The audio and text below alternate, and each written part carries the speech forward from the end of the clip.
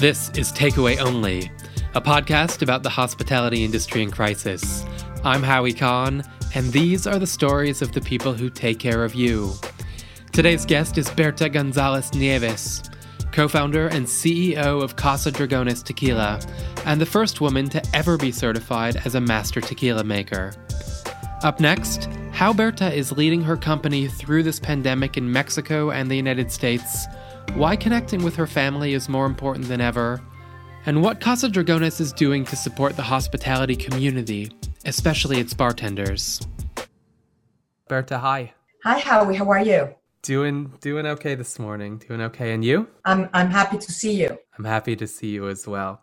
I want to talk to you about running a small batch tequila company in the time of COVID-19. You're in New York now, but you've split your time between New York and Mexico. Your offices are in Mexico City, and your tequila is made in tequila, as it should be. So tell me what's going on down at the factory, and tell me about how you've pivoted to new best practices.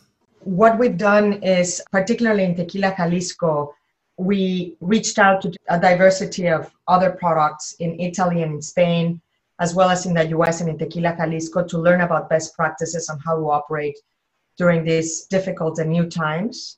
And with that information, we built a protocol for our plant.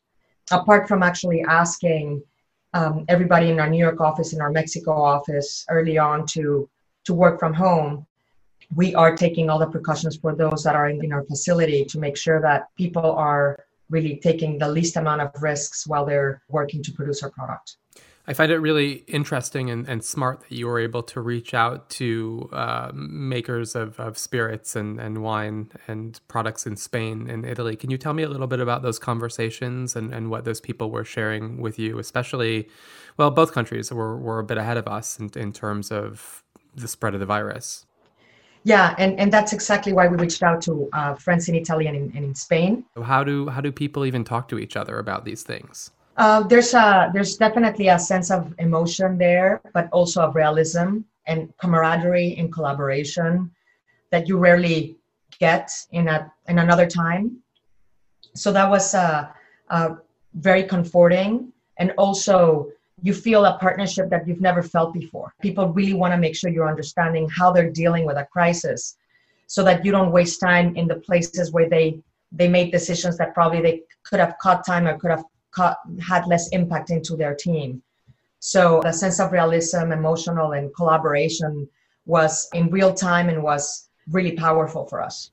The place where you make your product is very beautiful. It's very traditional. It's a beautiful farm-like atmosphere. You have a product that's sold all over the world, but it's really a very small production. Can you talk about who's actually at the factory right now and what they're doing day to day to stay safe? We have changed the protocol of entrance to the distillery and also the protocol of time outside of work. So you have to make sure that both areas of people's days are really being seen from a completely different lens. We are definitely producing slower, which is fine with us, but we have more distance between teams, and certain teams really never get to see each other, which reduces the possibility of infection by circulating people in different schedules. And then from a uniform perspective, from a distance between labors, and really every single process that we used to do now has a different protocol. Is the harvest period in danger because of what's going on right now? Is that something you have to consider and address? There's no more freedom than being on an agave field. You know, it's the most beautiful part of our production process, but establishing a discipline and a protocol to make sure that we build distance among skimadors, and then even picking up the piñas and how we're actually going to take them to our distillery, will take an additional resources to make sure we're directing the people to stay within the accepted distance, but also it's all going to be about people's uniforms and the protocol to protect the team. In terms of what kind of gloves, what kind of face masks, what kind of eyewear, we're confident that we will be able to do that when the time comes. We're not ready right now for harvest, but we're ready to address it. I know you're in close communication with the team in Jalisco, What's the mood like there? How are people approaching their jobs? How are your workers feeling? There is an added sense of community and responsibility for what we do. When we got these best practices from different parts of the world, our team was the one that actually took that initiative to apply them to our facility. We're such a small team that we feel such ownership of what we produce, and we're so proud of what we do. That is more about how we deal with this crisis together, our mission.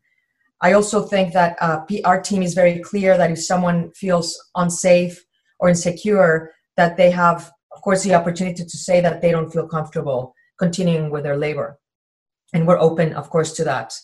We want to make sure that we are a company that's addressing this period in a very responsible way, and it's adapting to this new normal, but as well as being very sensible about how our team is feeling and really adapting to that. Knowing that everybody's personal circumstances are very different, their families and their children. So we're trying our best to make sure that we're keeping all of those things in mind. Have people's attitudes and feelings evolved at all, changed? Or is it kind of like, we've decided to do this work together, we're going to continue to do it? Or do people get more fearful the more they see on the news, the more this is spreading? Mexico, I think, is a bit behind the United States in terms of what's going on there, and things could ostensibly get much worse. It's an ups and downs, right? We're all going through the same thing. And for example, we asked our team in New York to work from home after March 13th, and we did the same with our Mexico City team and everybody that works remote in Casa Dragones, because not everybody is in an office. And we were in Mexico, it was seen like we were like too precautious, right? And we had to really bring some more international data to make sure that it's if we do this now, we're gonna really be not only supporting our city, but we're also going to be supporting our company and really play this as safe as we can. So very different actions taken in both countries. So we just want to make sure that our team also, we're trying the best we can to hold town halls and hold video conferences and have multiple touch points that we didn't have before, to make sure that we are, being positive, sharing objective-driven agenda within the tools and resources that we have, and also keep people motivated from working from home. We're circulating. We have one person in our team that's responsible to circulating learnings about incorporating exercise or incorporating, family time while you're working from home, making sure you're scheduling your lunchtime, family lunches on Sundays with your family, and making sure you're doing the video link to make sure you're seeing your grandmother and your nieces and your nephews, and trying to bring everybody together, because that nourishes the soul. So we're trying to really address this from let's keep our productivity as high as we can, because we all depend on it, but also with a sense of reality of how important it is for all of us to stay together as a team, but also to stay connected to our families and our loved ones. I know you're having dinner with your 82-year-old mother via FaceTime in Mexico City. I actually was hearing Andrew Cuomo in one of these news moments that he's had in the recent weeks. And he was talking about how he was going to have an Italian lunch video with his family. And I immediately called my brother and my mom and I said, we're doing this. And we started doing it every Sunday. And we just wondered now, why didn't we start doing this long before?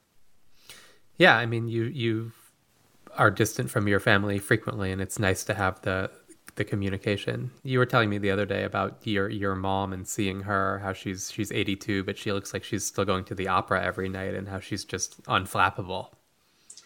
Yeah, I think that her determination is definitely an inspiration. How she actually is getting dressed for the video conferences, and how she's the type of meal she's cooking for herself.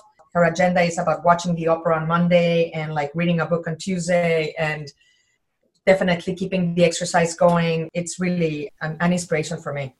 It's interesting too. I mean, she's 82 and incredibly independent, and a lot of us are incredibly independent people. And this is kind of a time when we all need to learn how to ask for help and trust other people, regardless of our pride.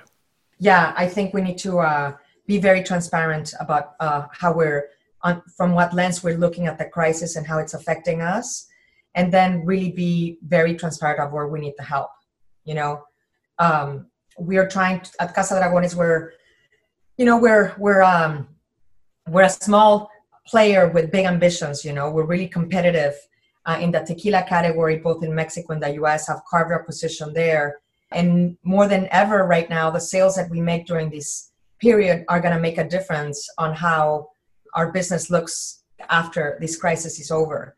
So for us, it's important that we share with our community that every sip counts. You know, every sip counts for us. Every sip counts for our team and for really being able to continue our mission of delivering extraordinary tequilas every bottle at a time. We are also being very participatory with our community. Particularly, we started an initiative with a bartending community, both in Mexico and the US. And what we've done is we're working through a grant with bartenders, and we're working directly with bartenders in both countries for them to do sessions of cocktails at home. And we obviously pay them for their time and their services. And that grew really quickly. We have more than 100 bartenders already collaborating with us, and we hope that that grows to many more. And the feedback that we've gotten is very, very positive, right? Because it's a very genuine, it's people that we've been working with for so long, and that we're really trying to figure out how we add value to a moment in time where many of them are either furloughed or freelancers. So it's important to support them during this time. The idea is for them to do cocktails that actually are easy to make at home and that people can follow. And the web episodes are short, so it's also like not a big commitment of time. And then bartenders are creating some recipes that are particularly helpful for this time. Can you give me an example of one? We just did one that I love, that it's Cindy's Margarita. It's a very famous margarita by our dear friend Cindy Rachowski, and that we've served at the 2x2 gala in Texas. And it's such an incredible margarita that we did it this Sunday through Adrian Evans. Adrian leads our efforts in La Casa Dragones in the tasting room in San Miguel de Allende. So we did a live Instagram 3 recipe this Sunday from La Casa Dragones, and we talked about how simple the Cindy's Margarita is. So if you want to see the recipe, please go to our website. We're featuring it now. And it's one of the simplest margaritas to make at home. And I'm sure it's delicious. Everything with Casa Dragones is delicious. I've been enjoying my sips. So 30% of your sales are through the hospitality business, through restaurants, through bars, which are all closed. So how do you deal with starting from that loss and trying to build things back up, either online or in whatever stores are open? Is it even about maintaining sales right now, or is it really about that communications piece and really pouring your heart and soul into spreading the message? Well, different markets are reacting differently. So some on-premise accounts, both in Mexico and the US, are doing curbside pickup. Some others are doing home delivery, and some others are really completely closed. So for those that are still operating, we're figuring out creative ways of partnering with them.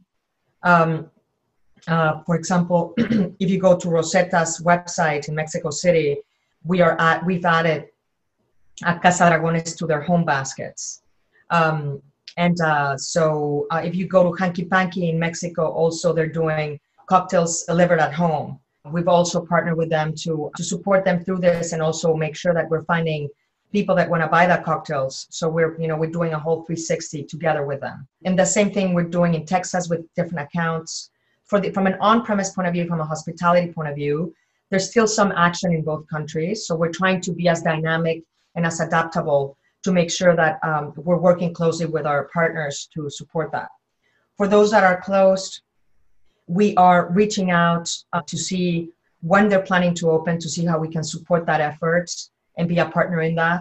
And if they're doing any community type of building that we can help participate or promote in our channels in a productive way. We are a small producer as well, so we won't be necessarily be able to do what the actions of the large conglomerates are doing in terms of donations, but we're sure doing what we can. It's about building community, staying close, and being active in our partners' initiatives to make sure that we're supporting them I think one example is we partnered with Reserve Bar. 20% of our proceeds of our sales through our website are going to the USBG. What is the USBG? The USBG is a United States Bartender Guild. They open new chapters for relief for bartenders that are very, very affected by this crisis. So we all believe that is a very important organization to support. So we're dealing with this pandemic right now, but we're also going to probably come out of it into a recession, if not a depression. How do you lead a luxury tequila company into that time, knowing people might not have the same amount of money in their pockets to spend on goods like tequila? We founded Casa Dragones in January 2008, and we started selling in late 2009. So we started selling in what was the worst recession of the US. We believe that there will continue to be an opportunity for people to buy their favorite from their favorite producers. We, of course, are estimated that there will be an impact on sales, but the interest and the people for products that are handcrafted of high quality and high integrity, I think that there's going to continue to be interest in that kind of product. I was reading a report from McKinsey this morning about how difficult it is to forecast anything right now with this crisis. We have some elements. We can read as many reports that we're getting to forecast our future. So we have to run different scenarios and then be very diligent at managing our operating expenses to make sure that we can see this crisis through and focus on connecting in a real way with our consumer. More than, of course, managing a luxury tequila company is more about our principles and our mission as a producer. And staying close to that, staying committed to that, and staying committed to connecting in a real empathetic and real way with our consumer base. We think that there still is a lot of interest. The off-premise sales online are happening. They won't make up for our on-premise sales, for sure. We are going to continue to give it our best shots to connect with people that continue to enjoy our products. It's really interesting to me that you did launch this company in the middle and really at the front end of a huge economic crisis. It was January 2008 when you guys launched, and throughout 2008, the economy only got worse and worse and worse. What lessons are you drawing from that time that you're thinking about in terms of your leadership and survival now? The lessons are about laser-focused attention to our strategy, but very important to really stay close to our customers and really partner with our customers that we've been building our relationships for the last 10 years and make sure that we are co-creating together, because the sales that we do together are important for both for the customer and for ourselves. So staying close to our customers, staying connected to and engaged with our consumer set, and being very attuned on how to adapt to the constant changes that we're dealing with. Clear head, focus, camaraderie, collaboration, and really staying truly close to the consumer. That's the discipline that we're using today to see this through. I think you're also at an advantage having already been through one economic crisis where you really did learn that one of the constants in business is change, and being adaptable to that change is so critical. Many times other entrepreneurs and friends or even the media has asked me, what have been your biggest challenges, as an entrepreneur? Tell me some of them. And I always say, I never can remember all the challenges, because once you solve for one challenge, you have another challenge in front of you. I know this one we won't forget, but there's one thing that as an entrepreneur you become very accustomed to, which is this, of solving for opportunities or solving problems, but it's really for solving for opportunities to keep your company going. So you build a muscle, because the only constant is change. And you have to be very comfortable with that. So we're keeping that motto very, close to our heart and not take anything for granted. It's been really interesting. I mean, I've watched your company grow through its entire existence from the time it was born. And one thing I admire that no matter how big your reach has gotten or who your investors have become, it's still run like a family business. I mean, this is your blood, sweat, and tears. This is your baby. This is something that's your heart and soul. And I think it runs through your product and your manufacturing and your people. And it's really cool to talk to you about, your leadership in America, and especially in Mexico, a country where the president is waving around a saint and telling people to, pray to the saint whenever they're in doubt. So it's kind of good to hear some sober, practical guidance. Yeah. When you build a company from scratch and you're putting every brick every year, right? You're building it. We are committed to putting our best foot forward to seeing this through, to stay close to our community and our partners, and give it our best shot as we've done since we founded the company. Like everyone else, we're dealing with a crisis on a daily basis. But we're staying positive, and I believe in my team, and I believe in our product. What are you going to be cooking for your family's virtual Zoom gathering this Sunday? Well, seeing what my mom actually cooked last week, I actually asked her to give me a menu that I can copy. She's a much better cook than I am. I focus on cooking tequila. She focus on the family lunches. So she's going to be doing the agenda, and I'm going to be following her lead on a class this Sunday, so that I can actually be eating the same we can be eating the same she's eating, which looked much better than what we had this Sunday. So she's working on the menu as we speak. Yes, she is. Oh my God, what a role model for all of us. I wish I could participate in these family cooking classes. We should invite you. Good. I just invited myself. Yeah, you're invited. Thank you. Bertha, our show's called Takeaway Only. I'm wondering what your big takeaway is as a business leader, as a human, as a partner, as somebody who's watching out for other people throughout these last few weeks. My takeaway is really focusing on taking care of our teams and making sure that we're being very responsible as leaders with our people, and also taking actions to make sure that we can continue to protect our businesses the best we can, stay close to our community and our partners, and be very creative as to how we deal with this crisis, because really unprecedented times also bring a lot of new ideas. So I think we need to stay open and creative and positive, and really be supportive of all of those people that are in need of our support in the community, and also be grateful for those that are in the front line trying to figure out how to manage this crisis. Bertha, thank you for your time and for Casa Dragones.